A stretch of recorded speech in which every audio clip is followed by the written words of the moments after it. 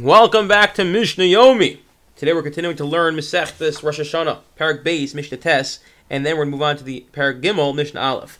In the previous Mishnah, we discussed a machlokus Rabbi Gamliel and Rabbi Yeshua, but it was more like a feud, if you will. It wasn't that he said this and he said that, but rather Rabbi Gamliel ruled we're going to accept witnesses, and Rabbi Yeshua said no, we're not going to accept witnesses. This is actually a long-going feud that began already in the Masechtas Brachos, and it's going to play out here as well, where Rabbi Gamliel consistently seemed to overrule Rabbi Yeshua.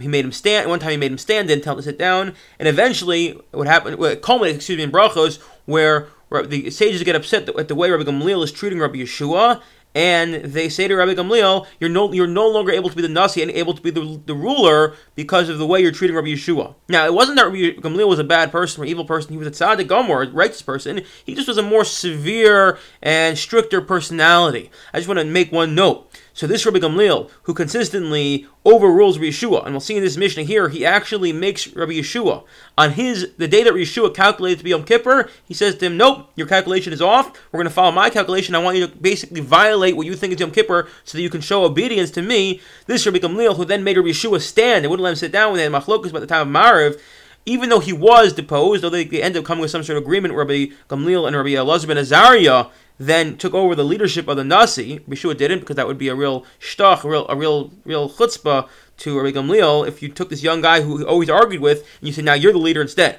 So we're careful about his covet. But I want to make one note about Rabbi Gamliel, this severe personality, this person, he's a very strict person. That's as follows.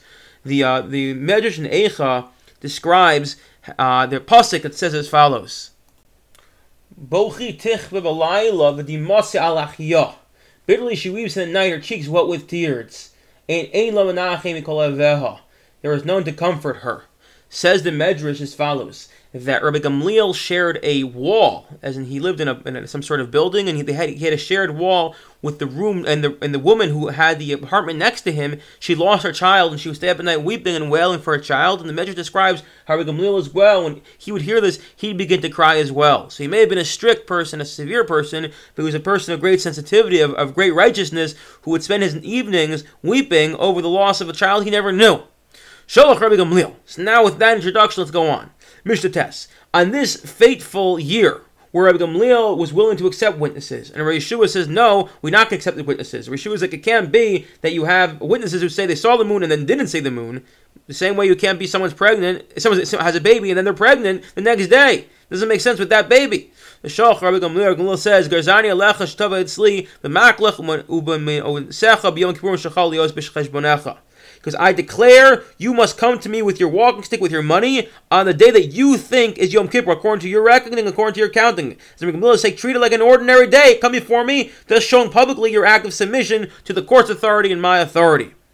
Rekiva went out and he found Yeshua greatly troubled that he had to desecrate what he thought was Yom Kippur. Amar Lord Rekiva said, don't worry, the great Rekiva. I can tell you whatever Rabbi Gamliel says is okay. Shneimar, because the pasuk says, Eli Moadei Hashem Mikrei Kodesh. We saw previously, these are the festivals of Hashem, holy days, Ashetikru Osam, that you shall declare. Bein Bizman and Bein Shalo Bizman Ainli Modas Elul Elu. Says God, whether it's the correct time according to the count of heavens or it's not, when you declare it, that's when the festivals are. We're given the great power. The Jewish people are given the great power to determine when the festivals fall out. Thus, said Rabbi Akiva to Rabbi Akiva to Rabbi Yeshua, have no fear, because once Rabbi Gamliel determined, the Bezdin determined this is the day, even if you were technically correct, well now the Shemayim will recalibrate until the counting of the Bezdin of Rabbi Gamliel.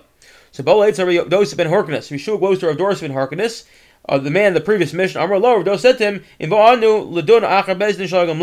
if we're going to challenge the court of Gamliel, so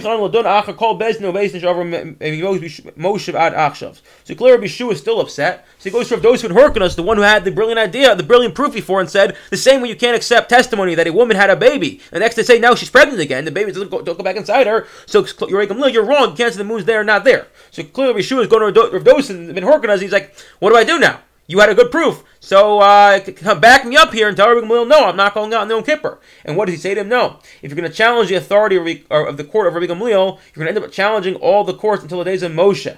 Shnei Yam Moshe Aaron Nadav Avihu V'Shivim, because it states Moshe and Aaron Nadav and Avihu and the 70 elders of Israel went up. Why are the names of the 70 elders not mentioned? Why do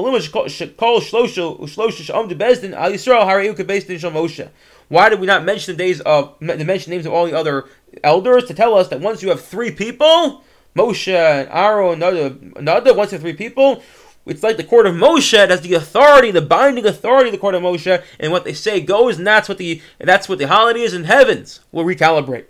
So what does Rabbi Yeshua do? He goes, you're right. And based on Rabbi Kiva and Rabbi Dosa here, he goes and listens, takes his staff, and takes his money belt, and his Yom Kippur, he goes out.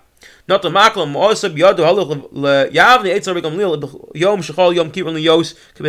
day that he calibrated, that he reckoned was Yom Kippur, he takes his markings, takes his money, and goes to Yavne.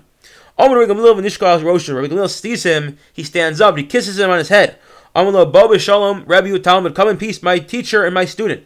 Rabbi Bechachma, you're my teacher in matters of wisdom. The Talmud should keep Devarav. You're my student because you accepted my words. It's a great act of humility that he stands up there. And although he was embarrassed, Rabbi Yeshua, Rabbi Gamliel kisses him and says, "You're my Rebbe, and you're my Talmud." Mishnah Aleph of Perek Gimel.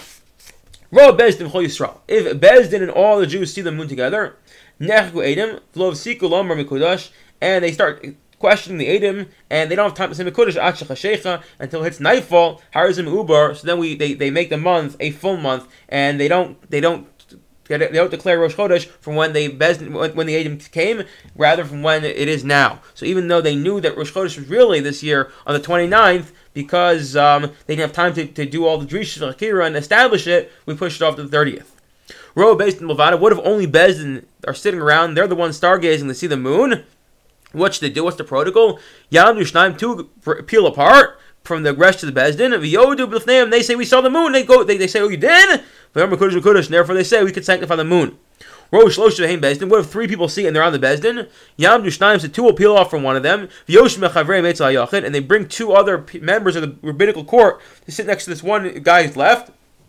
And they testify. Because we don't trust a single judge. We don't rely on a single judge to say something is Mekudesh by himself, to determine the moon by himself. I wish you all a wonderful day.